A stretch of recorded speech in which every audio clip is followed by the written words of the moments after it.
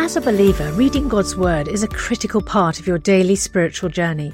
And because it's so important, we've created a unique new resource to help you immerse yourself in biblical truth and open your eyes to all God's Word has for you.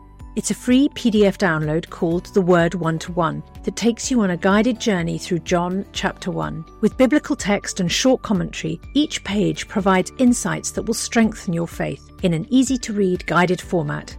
There's truly no other resource like this. Download your free PDF copy today at premierinsight.org/resources. That's premierinsight.org/resources.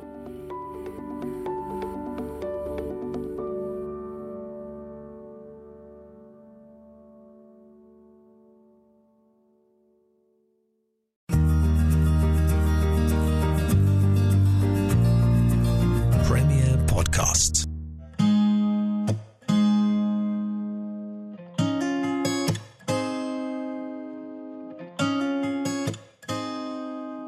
The Ask N.T. Wright Anything podcast.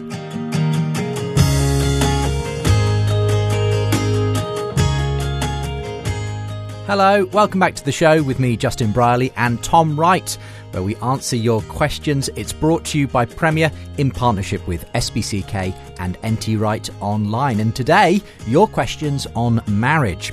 Of course, you can ask your own question by registering over at the website, askntwright.com, and registering also gets you news, updates on the show, special offers, entry to our regular competitions, bonus videos, and much more. That's askntwright.com. There's also an option there to give and support the show. And as a thank you, we'll send you Tom's exclusive ebook from the show. This is new for 2020, 12 answers to questions about the Bible, life, and faith. And thanks to all who have supported the show so far.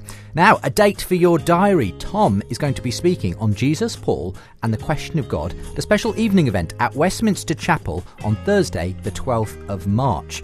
Tom is going to be leading you into the lives and times of Jesus and Paul and show how a better understanding of the world of the first century can lead to a better understanding of what they said and did. It'll have special reference to his three most recent works, the New Testament in its world, Paul, a biography, and History and Eschatology. And we've talked to Tom about all of those books on this show. And then I'll actually be sitting down with Tom after he's given his talk to interview him about the themes in it, after which he'll answer audience questions. So that's one you won't want to miss if you can get along. On Thursday, the 12th of March. There's links from today's show if you'd like to go along.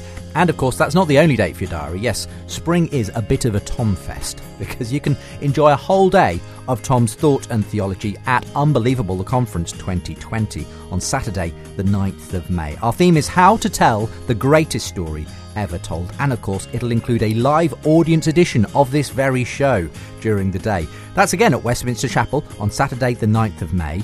The place to go, unbelievable.live to book your seat. But don't leave it too late. The early bird prices won't be around forever. Other speakers include historian Tom Holland, Ruth Jackson, Sarah Lumgare, Bobby Conway, the 1 Minute Apologist, and more. And if you can't get to London, we will be releasing the live streaming details in March as well. But for now, if you can, book your seat over at unbelievable.live. That's all the housekeeping out of the way. Let's get into today's show.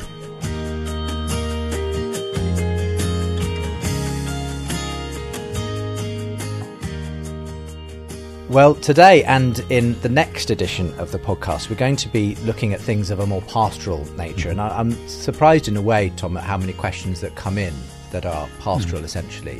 And it's probably important, as we have said before, to say anything that you deal with that's pastoral, obviously you would rather people primarily seek a pastor they can speak to, pray with, go on that journey with. Yes, that is really important. I mean, I get emails from people saying, help, I'm in this situation, etc. And my first thing is always, I cannot be your pastor online. It's just not how pastoral work works. You need to be able to sit down in a quiet room with somebody who can pray with you, who can weep with you if you're weeping, and who can engage in a longer journey. Because though I like to solve things when they come through my door, almost all pastoral problems, if they're serious enough to come through the door of the study, are not going to be solved in one visit. This is going to be a journey. We're going to have to go together. And obviously I can't do that. Yeah. So with that caveat. Yeah, we will try to give some general principles. Now, next week's will be a whole variety of pastoral questions, but today it's marriage. Yeah. But before we get to the sort of the nuts and bolts of how we make marriage work as Christians, a couple of people asked similar questions about marriage in the age to come. So Clayton in Melbourne, Australia, and Jenny in Virginia, they asked these questions. With what I can only understand, the Bible implies that as a married couple, we are to become as one. Yet, there seems to be verses that imply this is only for this earth. And what's your opinion?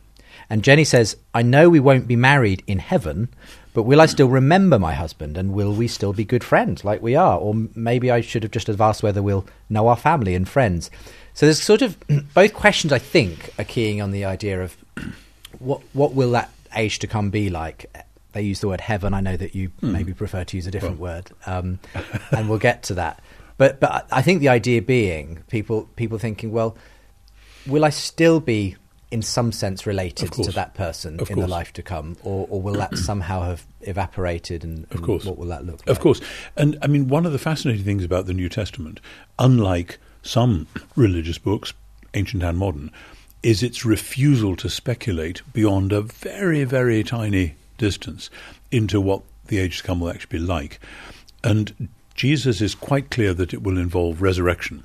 And in his debate with the Sadducees, that is very clear. And indeed, the Sadducees are pushing him on this kind of thing. They're trying to kind of catch him out. Well, but on this question of supposing we have this woman who marries one brother, then another, and then finally she dies too, whose wife is she going to be?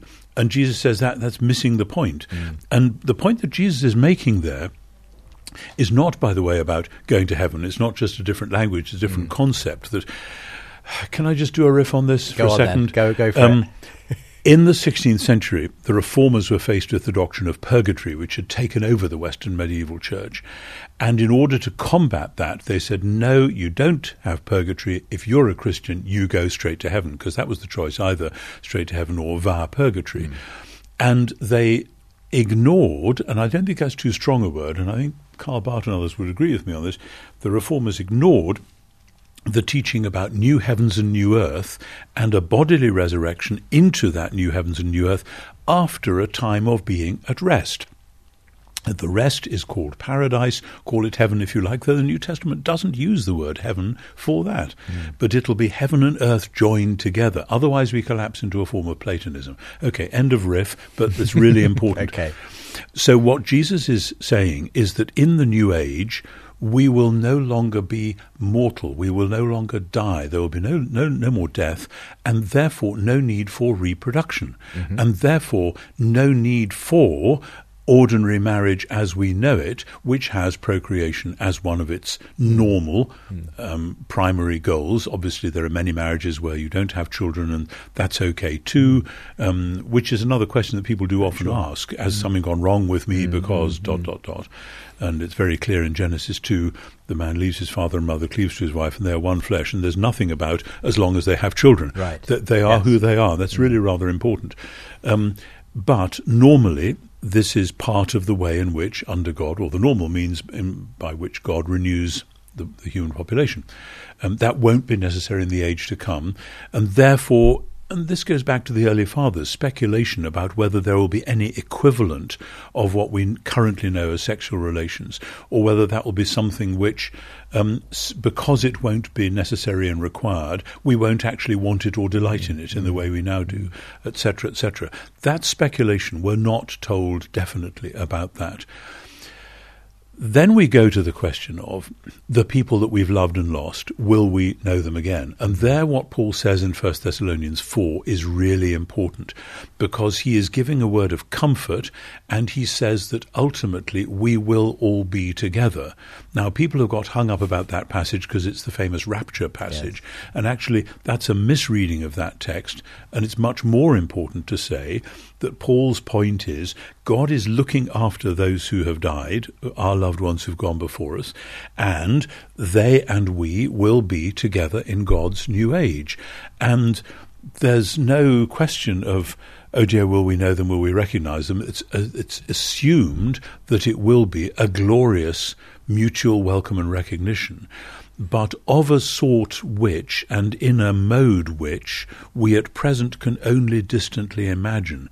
And this is where I go back to the whole question of music, that it seems to me one of the things that music does is to open up the possibility of imagining of other worlds where different things happen and different possibilities are there. We need all those imaginative resources. Not that we can then draw an exact picture of what it's going to be like, but that we can be assured that God, having made us and loved us and redeemed us in Christ and indwelt us by the Holy Spirit, is not going to forget us, is not going to regard the love which we have presently shared as, oh, that's just a temporary blip and you're all going to be anonymous from now on. Far from it. We're going to be more vividly ourselves than we've ever been before. And I understand the sentiment that, for instance, Jenny has about, will I still remember my husband? Will we still be friends? There's a sense in which this is so important to me here and now in my life. Of course. Why wouldn't it be important to me then? Of course. But you're saying in some sense that will be both fulfilled and transcended. Yeah.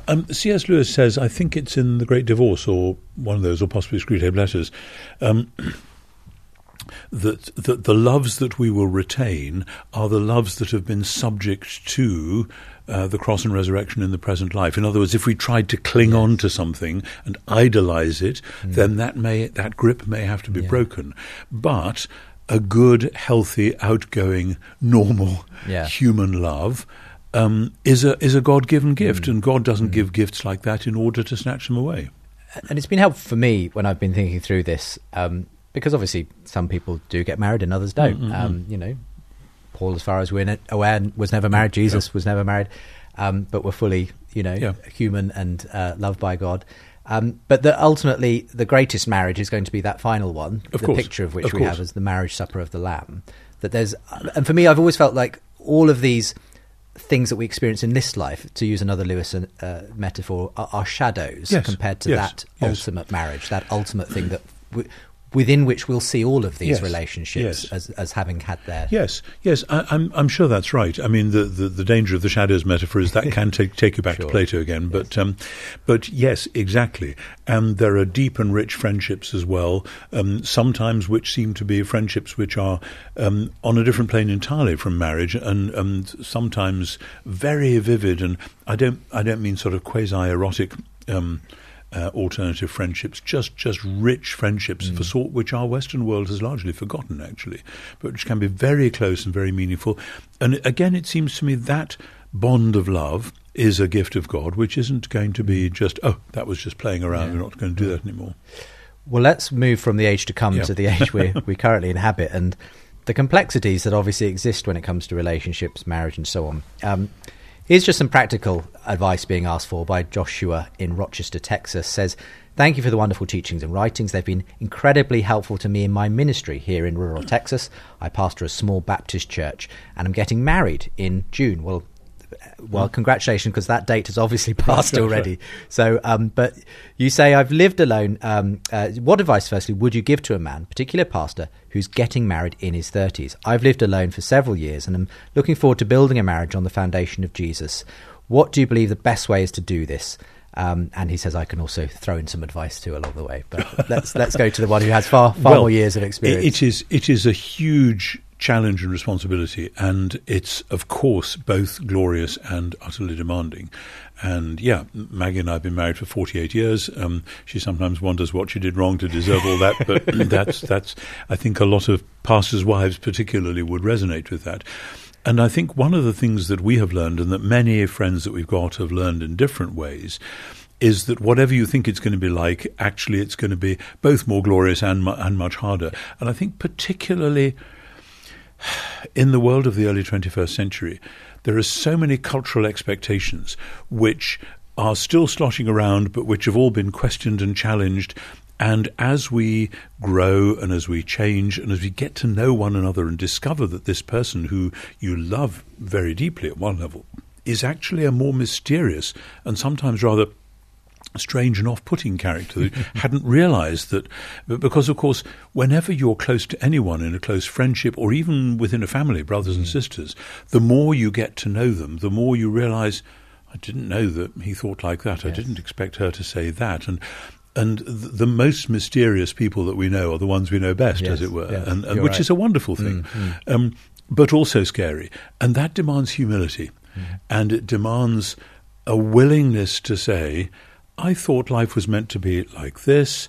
Clearly you think it's meant to be like that. Now, can we negotiate that? Is there room for that negotiation? How do we do that? How do we address things? And those are things to be learned. And that's why I would always advise couples, if it's at all feasible, to have, like you'd regularly go to the doctor or the dentist for a checkup, to go every so often for a checkup to a wise, friendly, experienced pastor, just to say, this is where we are. We're not at death's door, we're not going to the divorce courts, but we really want to make sure we're actually listening to each other and so on. And that is demanding, particularly because the other partner may suddenly blurt out something and you think, I didn't realise you were feeling that all the time. Yeah. And having the resilience to handle that is really important. But learning that resilience is important for later on down the track when difficult and bad things happen, when you have a sick child or when something goes wrong financially or whatever it is. You need to build that trust. And then to realise as well that the way we pray together now, and an engaged Christian couple, I would assume, are at least starting to pray together, that may not be the way that we both develop, and our sleep patterns may be different, and we may need to have some separate times of prayer, and that doesn't mean we're ignoring each other, but and especially for a pastor, to figure out what church-going is to be like. Some pastors' wives love being pastors' wives and sitting in a particular pew with their children or friends or whatever. Others find that very, very difficult. And to be prepared to be flexible and not assume that we know what these roles are going to be like. Yeah. And particularly to guard the time together and the days off and so on, which I haven't always been good at doing myself, but I've tried. So there's lots of advice like that. Yeah, absolutely. I want to say, go for it. Hope it's working out well. Yeah. And from my perspective, with far less years under my belt of married life, but it is about learning to sacrifice for the other person. Marriage is a constant battle of putting down your own wants for the sake of the other person, and that's why obviously the marriage of Jesus and the church is cast in that way. It's a self-sacrificial thing. Which sounds great in theory, but is very difficult in practice. It is difficult in practice. And I mean, one of the things which I've written a lot about over the last 20 years is the faithfulness of God, Paul and the faithfulness of God. And somebody produced a book of essays about my book, and it's called God and the Faithfulness of Paul. And as I look at those titles, I think, yes, faithfulness, reliability, trustworthiness, it bounces back at all of us.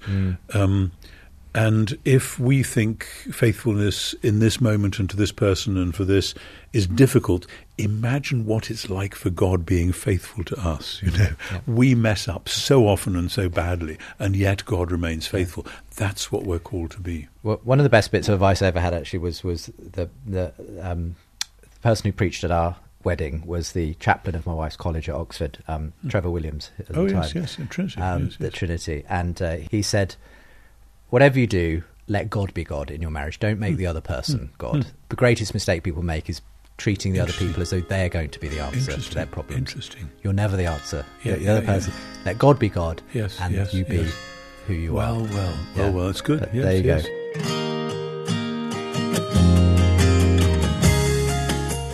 I hope you're enjoying today's show and the videos that we make available on the website. Do please consider investing in the show. Your financial support helps us to cover our ongoing production costs and enables us to reach many more people with Tom's thought and theology.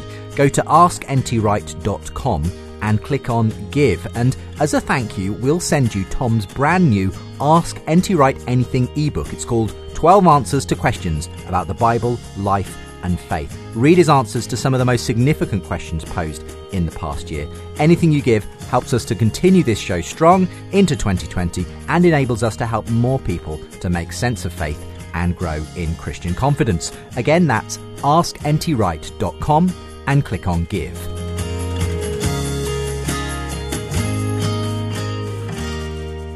Dina in Switzerland asks the next perhaps obvious question, which is, well, what are your views on divorce and remarriage in Christianity? When is it allowed? And could one distinguish between God's will versus man's in terms of what he tolerates from man given our obvious shortcomings? So where did you want to begin on this one? Yeah, Tom? I mean, the New Testament is pretty clear that divorce is pretty well normally not what God wants, and that's in the standard passages in Mark 10 and in parallels there and in 1 Corinthians 7, and that is a demand for faithfulness, almost doggedness, etc., etc. And it's interesting because though in the Old Testament you do get passages which say the same thing, like Malachi, God says, I hate divorce, where there it was a question of Jews who'd got married young and now back in the land after the geographical exile, there were all these other people around, and some of them were a bit bored with their present wives, and so why not? And Malachi says, no, absolutely not. Stay faithful to the wife of your youth. But in the Old Testament, there's all sorts of shenanigans going on about marriage and stuff, and polygamy and so on. But in the New Testament, part of the point of the gospel is that we are supposed to be, in some way or other, people of the new creation. And that means, as Jesus strongly emphasizes, as Paul strongly emphasizes, one man, one woman for life. That is basic. Now, the permissions that are then given, which are permissions rather than commands, in Matthew, in the Sermon on the Mount, and then again in Matthew 19, it's in the case of unchastity, presumably adultery or some other sexual misbehavior of whatever it is, that then, if adultery has taken place, that doesn't mean you have to divorce, but it means that already within the community Jesus envisages and that Matthew is instantiating, this is a possibility. Interestingly, in those passages in Matthew, there are lots, we were talking in an earlier podcast about textual variations. There are lots of textual variations in the manuscript tradition, and it's as though the early church transcribing this stuff was been struggling with it, was aware that this was a really difficult thing. But it seems to me when the crucial thing is that the Pharisees say to Jesus, well, so why then did Moses give us this thing about divorce? And Jesus says, because of the hardness of your hearts. But from the beginning it was not. That's a really tough saying, because what that means is that Jesus is claiming to offer a cure for the hardness of heart. Now, as a pastor and as somebody who's been married nearly half a century, I know that hearts do not just get softened automatically overnight. It's something that has to be worked at, prayed at, struggled with, wept over, etc. The other permission which is given in 1 Corinthians 7 is if a Christian and a non-Christian are married and the non-Christian really doesn't want this anymore, perhaps in Corinth because I'm a citizen of Corinth, we have these gods in our house and we have these gods down the street, and we as a family are just going to do this stuff. And the Christian just says, well, this is going to be really hard. And the non-Christian says, well, in that case, I'm out of this. Paul says, in that case, you are not bound, you are not stuck in that. I assume that in both those cases, divorce because of unchastity and divorce because of Christian and non-Christian, this includes remarriage. Otherwise, it isn't. It seems to me it isn't divorce if that isn't included. It's mere separation. But so that's the principle. But working that out in practice, I know, is tough. It's inevitably going to have to be a short answer to what is a huge area, but I hope it's helped in some way, Dina. Another one, this is another tricky ethical question. Madeline in Atlanta wants to ask about contraception. She says, should Christians use contraception other than natural family planning in married sex? And is sex only for the purpose of procreation? Are there any ethical differences between types of contraception? Now, I'm not expecting you to be here as a biological expert or anything, Tom, but obviously feels that this is something you might be able to help, at least from a biblical kind of perspective, as to whether there is anything pertinent to this issue. There's not much in the Bible about the sort of things that we know today about the use of medications or physical aids, because that's just not what was available in the ancient world. It does seem to me that in Genesis, in the Song of Songs, and in various hints in the New Testament, there is the mutual delight of the couple, which is absolutely central, and what little I think we know in terms of psychobiology, as it were, the act of sexual intercourse actually does, as we used to say, maybe not so often, make love. It can actually generate physical reactions which are loving towards this. It's almost like those moments in a Shakespeare play where someone sprinkles fairy dust, first person they see when they wake up, etc. I think that is a reflection of something which is really true, and that holds the marriage together, and that's true whatever forms of contraception, etc., are being used. Seems to me sometimes contraception can be used selfishly. We're just so enjoying being together, we're not going to have any of those stupid little brats running around being smelly. It seems to me, in the present state of the world, it's unwise, possibly even disobedient to God's command to be stewards of creation, that we all have limitless numbers of children. You know, my grandfather was one of 15, of whom 13 survived to adulthood. And people had vast families because in the late 19th century, whooping cough could carry them all off overnight. And so they wanted there to be some children left. We now... What's your response then to perhaps some of our Catholic listeners? And I know we have a number who might feel that actually there is an injunction on us to always make at least it possible for that act to result in procreation. I think that's an over-literalization, like some other bits of teaching in my church as well, which have sort of rather homed in on one thing. And the idea within Roman Catholicism of the natural rhythm method, actually, when you talk to people who've tried to practice that, is anything but natural. It's all about thermometers and calendars and charts and so on. And it's highly unromantic. I want to say we need to lighten up about this.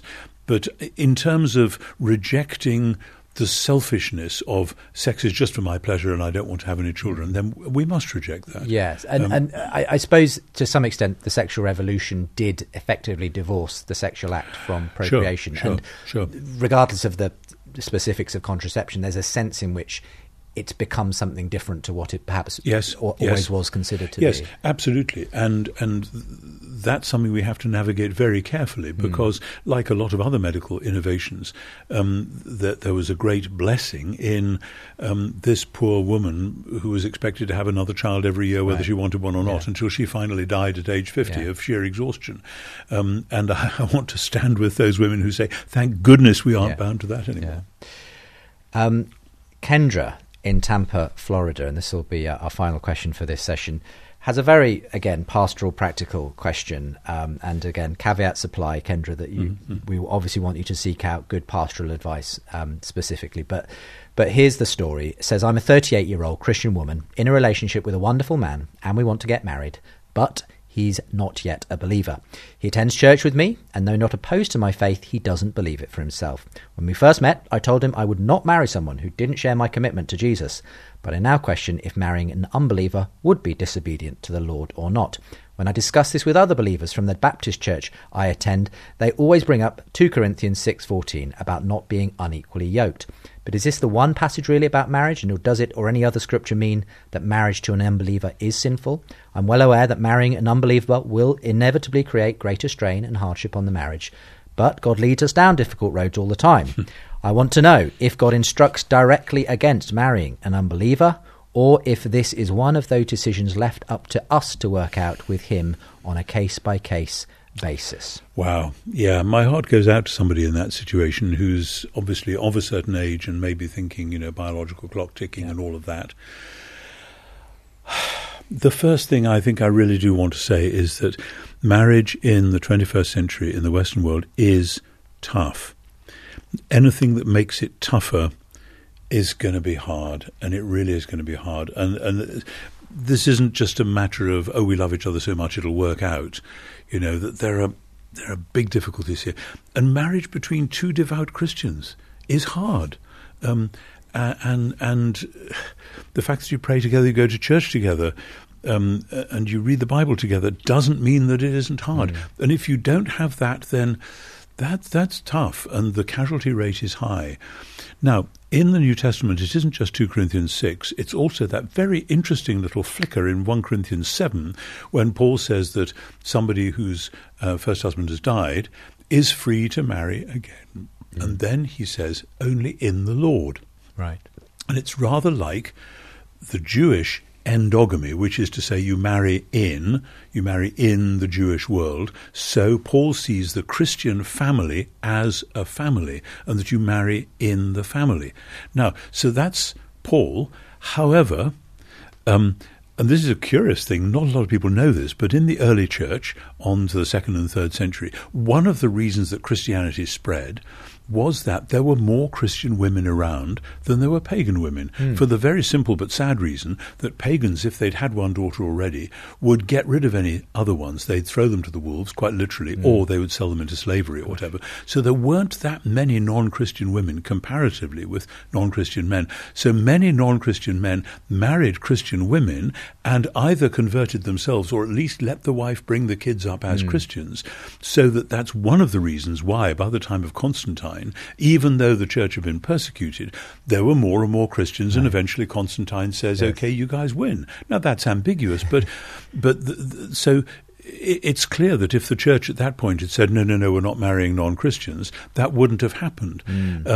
But I think wisdom suggests that the putative husband there, the possible husband there, goes with you, questioner, to see your pastor, to talk through this, and to figure out if there are any things that can be explained about the faith, and why not, if he loves her, why doesn't he want to explore that? And there are big questions to be asked there. Big questions, obviously questions that Kendra fully anticipates, and from reading her brief question here, I can see that she's not going into this blind. No, quite. But obviously, pastoral support and help is absolutely of the essence. But there is, on a purely practical level, it's difficult. I mean, the average church here in the UK is probably splits to about 2/3 women, 1/3 men, and there is that simple mathematical fact that there aren't enough Christian men to go round, and so it's going to be, in that sense, much harder on average Christian women to find Christian partners. And I can understand why this becomes such a pressing problem. No, it has been and is, but I think if the husband thinks this is simply a hobby that my wife has, then sorry, this isn't just a hobby. This is something that affects everything. I hope that's been helpful in some way, Kendra. There are never easy answers to these really, practical pastoral questions, but do appreciate you getting in touch, and all the others who got in touch with their questions on marriage. This edition, we cover all kinds of things, don't we, Tom, on this podcast? Car mechanics next week. No, we'll best of luck with that one. We'll leave it there for this week's episode. Great to have you on the show. Thank you very much. And whether you are married or not, I hope that it's been a blessing to you, and we'll see you next time. Thank you.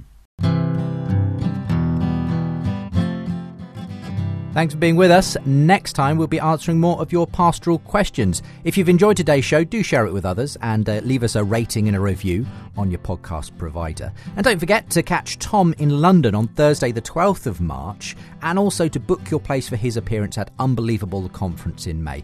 Just go and check the show notes, or go to askntwright.com for more info on that. The giving link's there too. You can receive that free ebook from the show, and of course get subscribed for the regular newsletter, bonus content and prize draws, and of course ask a question yourself. See you next time.